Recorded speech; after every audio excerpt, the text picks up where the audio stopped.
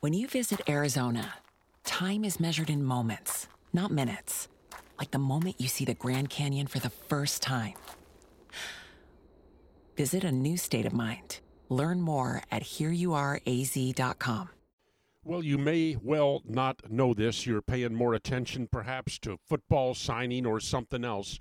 But the United States military has a deep disrespect, and I mean a deep sense of disrespect for their commander-in-chief, the president. Have you heard what has just happened in Yemen? It was 2 days ago.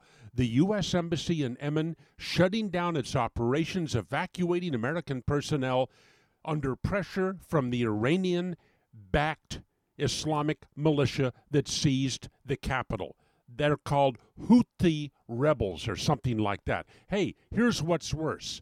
They seized all of the U.S. Embassy vehicles at the airport, and they wouldn't allow our Marines to take their weapons with them.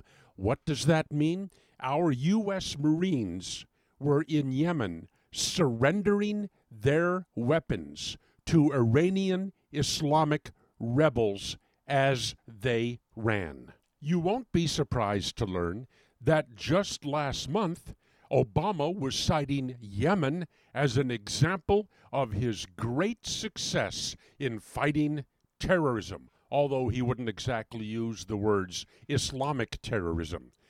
In Obama, our military sees a man who invited the parents of Bo Bergdahl, a deserter, to visit him at the White House for a big Rose Garden ceremony, but who never even so much as talked to the parents of that Marine that was held for so many months in Mexico because he made a wrong turn. Life in our military under our Commander-in-Chief. And in the Solomon Brothers studio, Naples, Florida, this is Neil Bortz. When you visit Arizona, time is measured in moments, not minutes. Like the moment your work stress disappears as you kayak through the canyons. Or the moment you discover the life-changing effects of prickly pear chocolate. But nothing beats the moment you see the Grand Canyon for the very first time. Visit a new state of mind. Learn more at hereyouareaz.com.